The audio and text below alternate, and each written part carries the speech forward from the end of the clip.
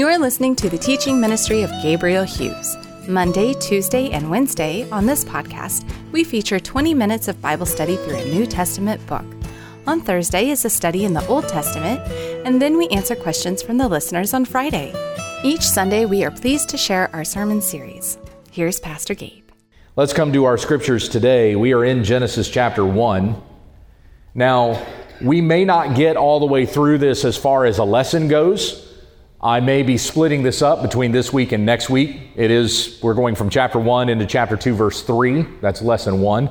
So that may be split between these two Sundays, but at least for now, reading through the entire text, something you've heard many, many times, but as it may be for you, as it is also for me, that we read something we thought we were really, really familiar with and come to find that the Lord shows new things to us, right? So let's come to this. I'm going to be reading from the English Standard Version. This is Genesis chapter 1, beginning in verse 1. In the beginning. Hear the word of the Lord. In the beginning, God created the heavens and the earth was without form and void, and darkness was over the face of the deep, and the Spirit of God was hovering over the face of the waters. And God said, "Let there be light." And there was light. And God saw that the light was good, and God separated the light from the darkness. God called the light day, and the darkness He called night. And there was evening, and there was morning, the first day. And God said, "Let there be an expanse in the midst of the waters, and let it separate the waters from the waters." And God made the expanse and separated the waters that were under the expanse from the waters that were above the expanse. And it was so. And God called the expanse heaven. And there was evening and there was morning, the second day. And God said, "Let the waters under the heavens be gathered together into one place, and let the dry land appear." And it was so. God called the dry land earth, and the waters that were gathered together He called seas. And God saw that it was good. And God said, "Let the earth sprout vegetation, plants yielding seed, and fruit trees bearing fruit in which is their seed, each according to its kind on the earth." And it was so. The earth brought forth vegetation, plants yielding seed according to their own kinds, and trees bearing fruit in which is their seed, each according to its kind. And God saw that it was good. And there was evening and there was morning, the third day. And God said, "Let there be lights in the expanse of the heavens to separate the day from the night, and let them be for signs and for seasons and for days and years. And let them be lights in the expanse of the heavens to give light upon the earth." And it was so. And God made the two great lights, the greater light to rule the day and the lesser light to rule the night, and also the stars. And God set them in the expanse of the heavens to give light on the earth, to rule over the day and over the night, and to separate the light from the darkness. And God saw that it was good. And there was evening and there was morning, the fourth day. And God said, "Let the waters swarm with swarms of living creatures, and let birds fly above the earth across the expanse of the heavens." So God created the great sea creatures and every living creature that moves, with which the waters swarm according to their kinds, and every winged bird according to its kind. And God saw that it was good. And God blessed them, saying, "Be fruitful and multiply, and fill the waters in the seas, and let birds multiply on the earth." And there was evening, and there was morning, the fifth day. And God said, "Let the earth bring forth living creatures according to their kinds, livestock and creeping things and beasts of the earth according to their kinds." And it was so. And God made the beasts of the earth according to their kinds, and the livestock according to their kinds, and everything that creeps on the ground according to its kind. And God saw that it was good. Then God said, "Let us make man in our image, after our likeness, and let them have dominion over the fish of the sea, and over the birds of the heavens, and over the livestock, and over all the earth, and over every creeping thing that creeps on the earth." So God created man in his own image. In the image of God, he created him. Male and female, he created them. And God blessed them. And God said to them, "Be fruitful and multiply, and fill the earth and subdue it, and have dominion over the fish of the sea, and over the birds of the heavens, and over every living thing that moves on the earth." And God said, "Behold, I have given you every plant yielding seed that is on the face of the earth, and every tree with seed in its fruit. You shall have them for food. And to every beast of the earth, and to every bird of the heavens, and to everything that creeps on the earth, everything that has the breath of life, I have given every green plant for food." And it was so. And God saw everything that he had made, and behold, it was very good. And there was evening, and there was morning, the sixth day. Thus the heavens and the earth were finished, and all the host of them. And on the seventh day God finished his work that he had done. And he rested on the seventh day from all the work that he had done. So God blessed the seventh day and made it holy, because on it God rested from all his work that he had done in creation. This is the word of the Lord. Let us pray again. Heavenly Father, as we come to our lesson today, I pray that you bless the substance of what it is that we will look at. We have heard the word of God, and now let us consider what we are to glean from this, even how it is applicable for our lives. We're not just looking at information about the way that God created things in the very beginning, but we're also seeing that this word and this creation account governs our lives even now. So lead us in these things for your name's sake. It's in Jesus' name that we pray. Amen. Shortly after I came here to First Baptist Church in Lindale, I was asked to lead the teaching on Sunday evenings. And at the time, we were going through our confession of faith, the Baptist faith and message. We had gone from meeting in here to across the street in the Noft in 21, because we were going to be doing renovations in this particular room, if you'll remember that. And it was about the time that we went over to the Noft that we were on the article concerning creation. Now, Tom was teaching on something the week right before, and I cannot remember what it was that he taught on, but then he kind of led into, Gabe is going to be teaching next week on our article of faith concerning creation. And he prefaced that by saying, you know what we believe here at First Baptist Church in Lindale. We believe in the 7-day creation. We believe that as it says that God created on day 1, day 2, day 3, so on and so forth, that these were actual literal days. That is what all of our teachers believe as well. And so that is what you're going to hear from Gabe also when he teaches you next week. Well, once he said that, I was like, well, I think we have a problem here. And I didn't tell him what the problem was. He wasn't there that next week. I was teaching and he wasn't in the audience, but I got up in front of the group that was gathered there in the Noft and I said, folks, Tom and I don't disagree on much concerning our doctrine, but he said something last week concerning creation that I do disagree with. He said that God created the universe and all things in 7 literal days. And I'm here to tell you that is not what the Bible says. God did not create the universe in 7 literal days. He created it in 6 days and rested on the 7th.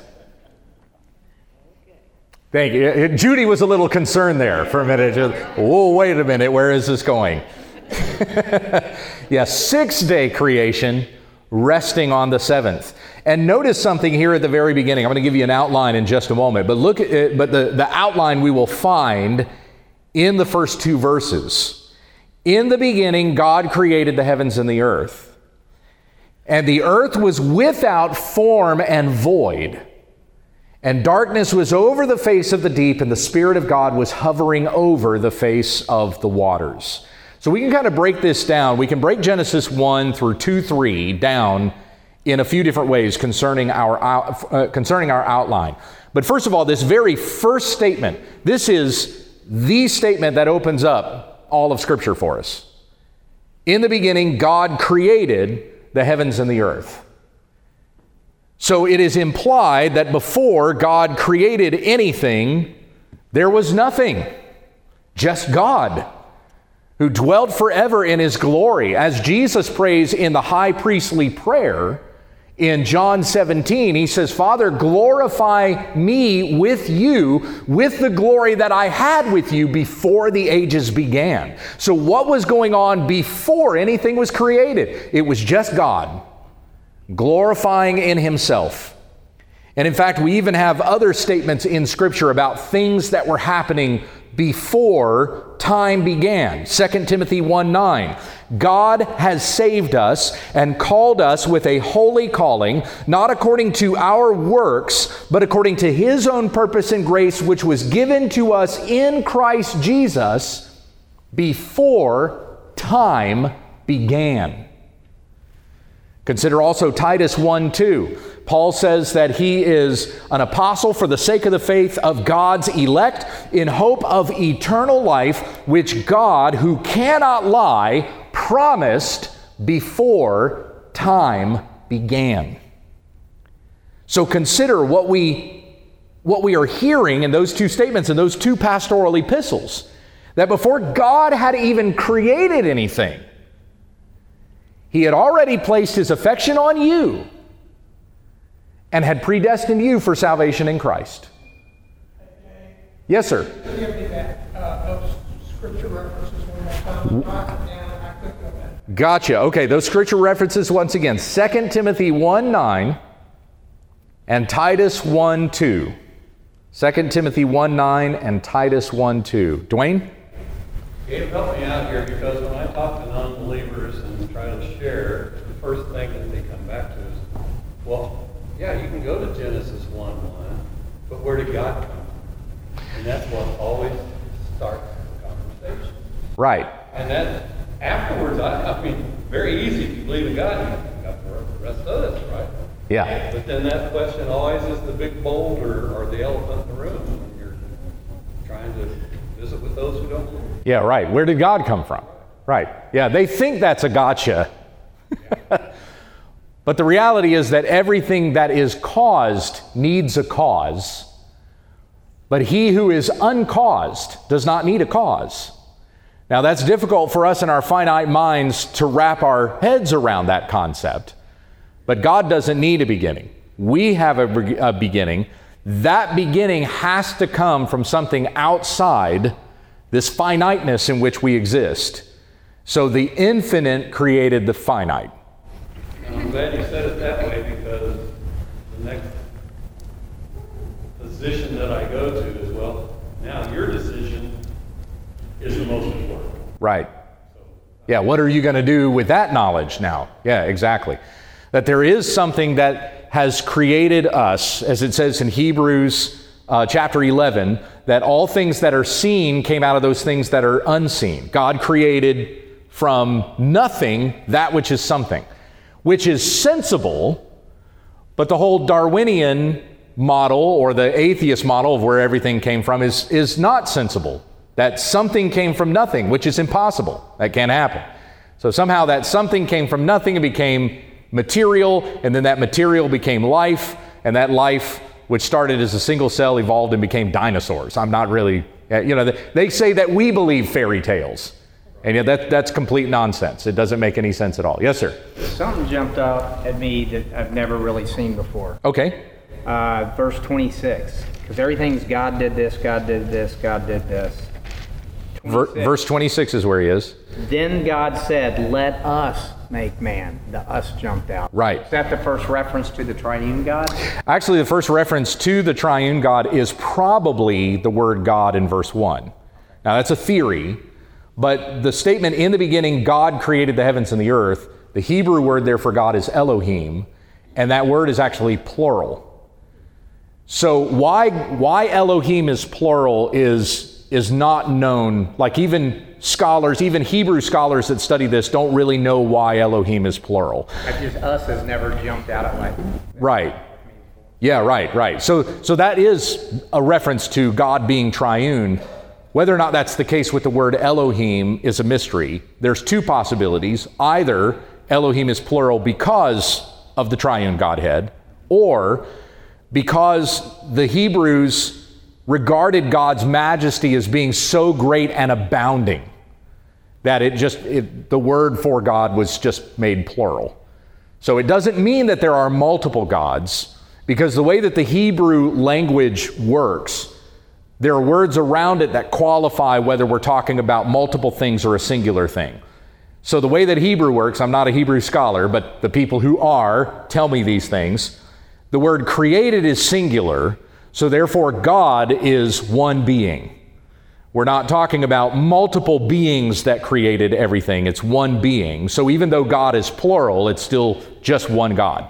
And the rest of the Old Testament echoes that. You consider that Moses was the one who wrote Genesis, and Deuteronomy 6:4 says, "The Lord our God, the Lord is one." So there's only one God, which the Pentateuch testifies to in the rest of the Old Testament as well. But for whatever reason, that word God is also plural. And as you pointed out, that God says, "Let us make man in our image." Yeah. Yes, sir. My Holman version says ours, so I was going to wait. But verse 27, then we have He created man in His image. Yeah. our to His. Right. Is there any translation problem with that? I'll tell you next week. So now this is why I knew we would not get through this lesson today. These are great questions. We haven't even gotten to the outline yet. But this is the very first statement in Scripture, and it is without question the most well-known opening sentence in all of literature. You could go out into Lindale and you could stop anybody on the street and you could ask them, "Quote for me a verse from the Bible." Now you might think maybe John 3:16 is the most popular. No, I tell you, 99 times out of 100, if you stop anybody and say, "Give me a verse from the Bible," they'll go, "In the beginning God created the heavens and the earth." I even, before I wrote this lesson, experimented with my kids. Just said, "Hey Zeej, give me a verse in the Bible. In the beginning God created the heavens and the earth." I asked my 8-year-old. She had the same answer. So, just like my kids will do that. That's the first verse in the Bible, and if anybody even has never even attended a Sunday school class or a church service before, they at least know, in the beginning God created the heavens and the earth. It's even more popular than some of these opening lines in other famous works. See if you recognize some of them. "Call me Ishmael." What book is that? Moby Dick. "It was the best of times, it was the worst of times." Tale of Two Cities. "Once there were 4 children whose names were Peter, Susan, Edmund, and Lucy." Chronicles of Narnia. "It is a truth universally acknowledged that a single man in possession of a good fortune must be in want of a wife." There you go. If my wife were here, she would have been right on top of that one. Pride and Prejudice. "Two households, both alike in dignity, in fair Verona where we lay our scene.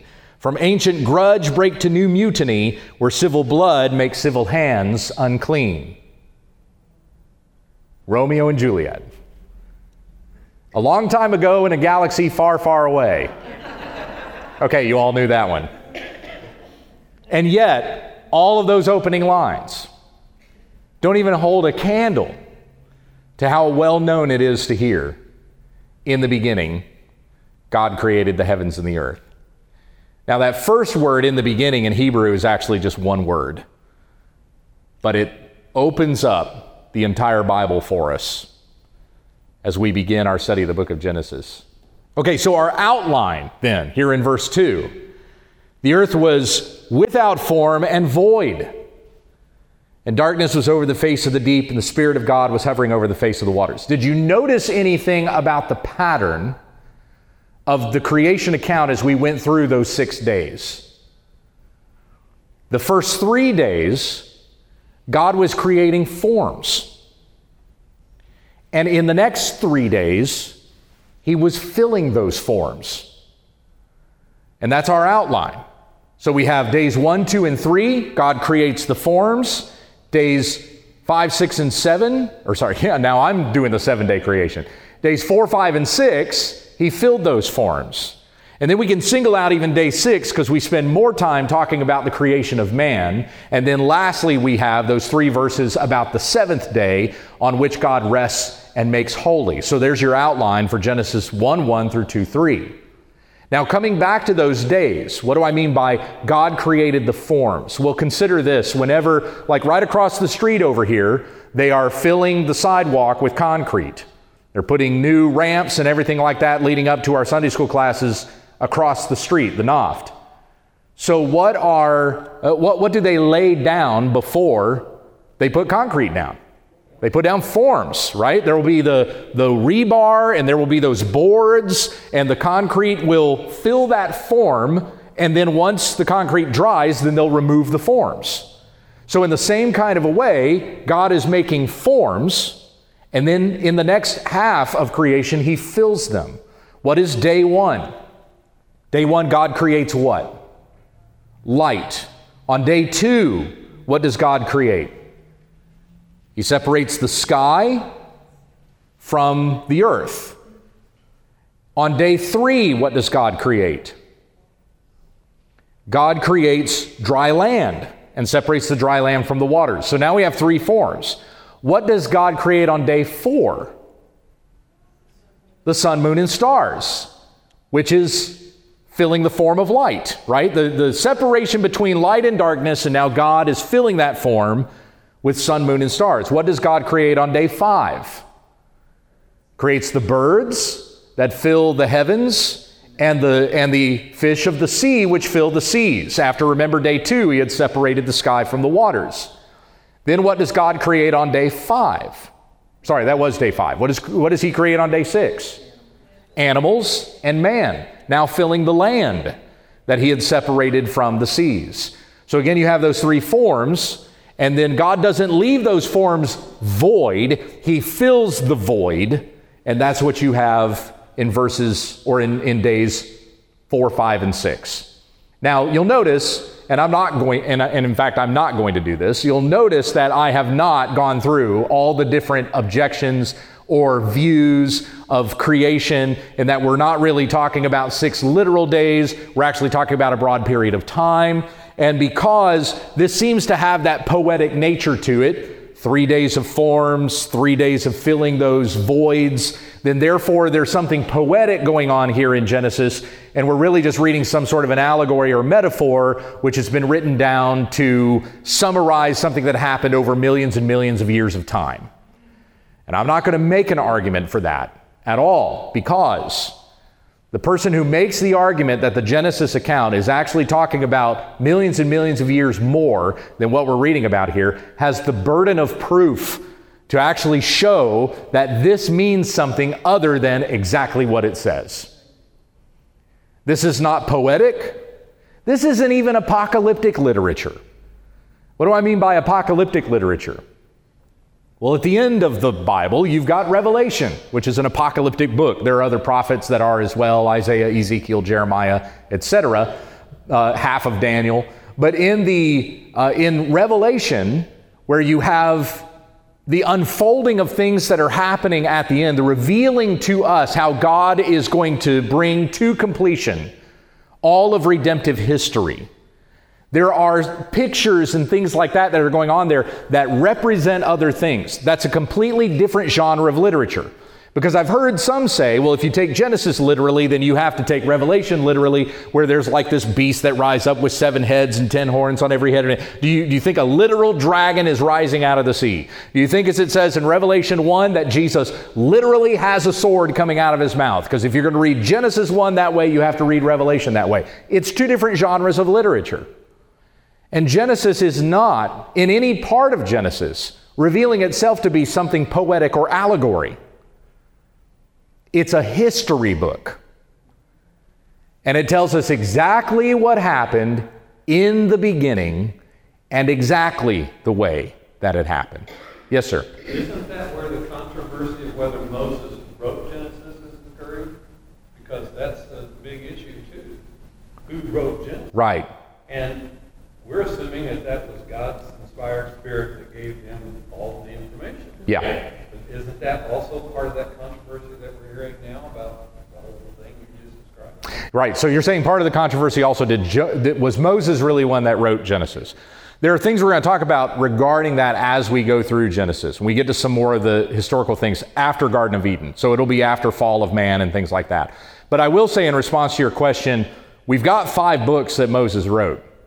And all 5 of those books look the same. Like when you're reading Deuteronomy, it sounds like the same voice that you're reading in Genesis. And when I became a student of Scripture and started reading things through like that from beginning to end, without, pulling pieces out and just looking at segments at a time, but just reading straight through it, it was astonishing to me how even in the English language you can hear voice change. When you go from Genesis, Exodus, Leviticus, Numbers, Deuteronomy to Joshua, there's a voice change. When you go to Judges, there's a voice change. So you can tell that there are different writers behind this. And the history that we're reading about in Genesis sounds really, really a lot like Exodus. Almost sounds like we don't even change anything from Genesis to Exodus. You could take the titles off and you would feel like you're still reading the same story through. Now, of course, we know that the Bible has the same author. It is God. Though written over a span of 1,500 years, it was the Holy Spirit that was guiding the men to write exactly what they wrote. 2 Peter chapter 1, no one ever wrote a prophecy from himself, but men wrote from God as they were guided by His Spirit to write. And 2 Timothy 3:16, all Scripture is God-breathed. And so even what we read here is given to Moses by God. Now, how would Moses have known anything about the creation account if it were not given to him by God? Nobody's there standing with God on that day when He says, "Let there be light." In fact, we know from Proverbs 8 that the only thing that was with God on that day when He brought all things into existence, all things that we know seen and unseen into existence, the only one that was there with God was wisdom. God in and of Himself does this. No one caused God, but He causes all things. And we even know when we get to chapters of the Bible like John 1, Colossians 1, Hebrews 1, that it's specifically the Son who speaks and brings all things to be. So when we read in Genesis 1:3, God saying, "Let there be light," it's even the Son of God who speaks and brings all those things to be. Because it's in Him that God has created all things, and through Him all things hold together. The same word that He spoke that brought all things into existence is the same word that continues to govern all things and hold all things together. Amen? So as we come to that understanding, that realization, that makes even what we're reading about here in Genesis of great comfort to us. We do not worship a deist God. Now, what do I mean by that, a deist God? Well, the deists believe, yes, there is a God, but He is so high up there, and He is so out there, and He is so powerful and beyond us, there is no possible way that we can perceive of Him or even get to Him. Now, there's a certain extent to which I agree with that, with the deist. We are sinful, fallen man. We cannot ascend to where God is. We would not be able to have any kind of relationship or fellowship with God whatsoever because He is holy and we are not. He is high above us and we are down here. And we would not have that fellowship with God if it were not for the fact that He condescended Himself to come to us. And I'm not just talking about sending His Son, although that was the greatest, most humble act in all of cosmic history. I'm just simply talking about the fact that God gives us His Word. That God spoke with Moses on Mount Sinai or in the tent of meeting. As it says in Exodus, Moses spoke with God as one man speaks to another face to face. And because God condescended Himself in this way and had this kind of relationship with Moses, so God gave Moses His Word, which He's written down here, that we may know God. And we would not have had this chance to know God if it were not for what God did for us. As you read in 1 John, we love because He first loved us. And then, of course, as that verse goes on to say, and gave His Son to be a propitiation or a ransom for our sins. So it's because God condescended Himself and gave us this word that we may know God. So the deists are right in the sense that we would not be able to get to God if it were not for God coming to us. But where I disagree with the deists is this idea that God is so out there and beyond us, He just created all things and set it in motion, and He is no longer interacting with His creation. So that's what I mean by we don't worship a deist God, because the deists say He just created it, but He's not here anymore. He's so out there, and He doesn't even care about what it is that we're doing. We see right here in the Genesis account, God has His hands in all that's being made, even gets His hands dirty, forming things out of the ground, speaking all things into existence until we get to day 6, and then He's forming stuff out of the dirt. And then even after this, God has a relationship with Adam and Eve. Because of Adam's sin, that relationship was broken. But God doesn't just, fine, you guys, you're on your own. I'm out of here. I'm going to be way out here on the other end of the universe. Good luck getting to me. God would have been just in doing that. But that's not what He did. We even see God interacting with creation in the next, that happens at chapter 3, so the next chapters 4 through 11. Where God is grieved over the sin that is on the earth, brings judgment on the earth, but He has mercy on a righteous man named Noah and his family. And then even when the people, the families that come from the lines of Shem, Ham, and Japheth again rebel against God and create the Tower of Babel, God still doesn't leave after that, confuses the languages and disperses them over all the earth. We see God continually interacting with that which He has made. And of course, the greatest interaction that God has had with us is sending His Son. And we read in Philippians 2, 5 through 11, have this mind in you which is also in Christ Jesus, who though He was in the form of God, we're reading about forms here in Genesis 1, though He was in the form of God, He did not count equality with God a thing to be grasped, but He emptied Himself and made Himself nothing, taking upon Himself the likeness of man, and became a servant. And He humbled Himself even to the point of death on a cross. Therefore God has highly exalted Him and given Him the name that is above every name, so that at the name of Jesus every knee should bow in heaven and on earth and under the earth, and every tongue confess that Jesus Christ is Lord, to the glory of God the Father. The greatest condescension, that God left His throne in heaven, put on flesh, lived a perfect life, suffered and died at the hands of the creatures that He created, rose again from the dead, so that all who believe in Jesus Christ will not perish under the just judgment of God. But in Christ our sins are forgiven, atoned for, and we have everlasting life.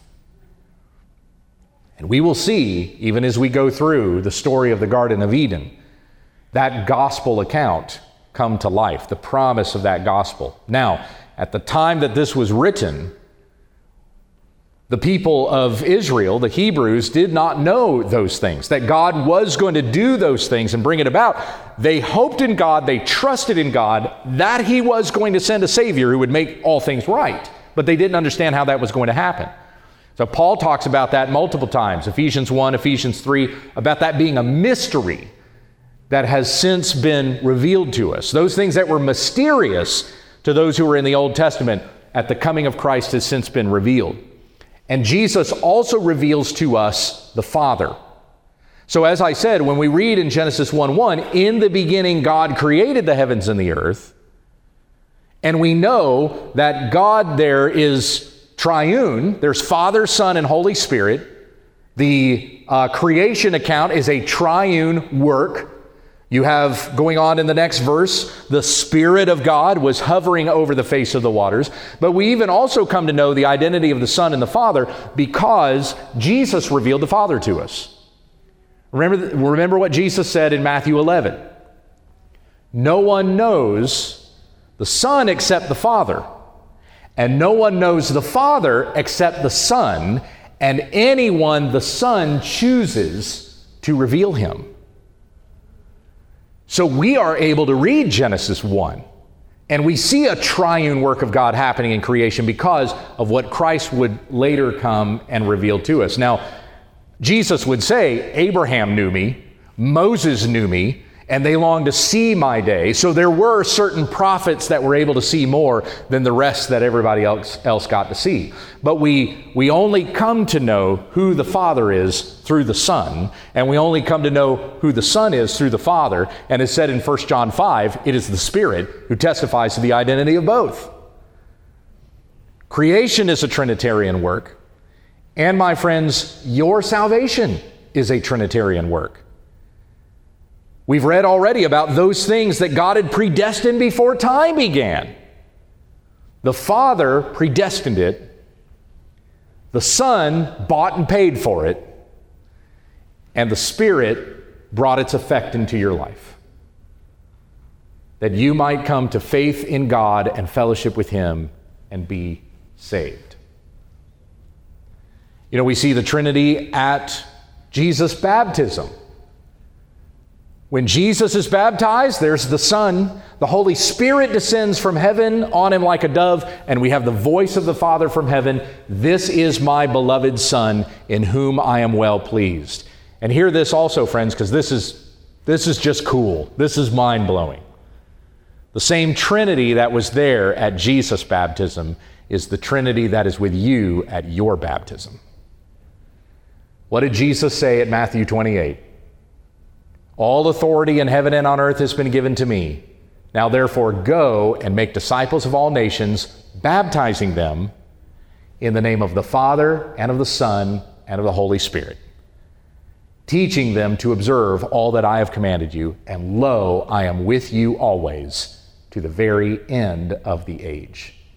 From before time began to the very end of the age, God is for us. Is that not amazing? The very God who brought all things into existence by a word ministers to you by that same word. We have hope by that word. We have life by that word. And that all begins here in Genesis. Now that's the lesson for today. And you see why there was no way I was getting through all of Genesis 1 in one Sunday. We'll come back again next week and we'll start to talk about more of those particulars regarding what God was making on each day. And even the significance of those things. We see a command that is given even at the very beginning of creation. Is that command still something that we should be following now? We'll talk about that more next week. Let's conclude with prayer. Heavenly Father, we thank you for what we have read here. We thank you that you have condescended yourself to give us this word. We would not even be able to know it. What knowledge would we have of the beginning of all things? There was no man standing there when it happened, except that God had revealed it to a man who wrote these things down, that for the generations we would have the truthful account of who made all things and the way you did it. And I pray that this causes us to see all the more the glory of God. It enhances our worship. And as we've considered from other scriptures here today, that you have not created these things and just set it in motion and took your hands off of it, but you are still here with us right now and have sent your Son to die for us, so that though we had sinned and for that sin we were separated from God and we deserved judgment, yet you have brought us near to you through the precious blood of Jesus. I pray that we would continue to hold fast to that gospel and that we would be bold to share it with others, for it is only through faith in Jesus Christ that a person can be rescued from sin and judgment and come into fellowship with the God who created all things. It is in Jesus' name that we pray. Amen.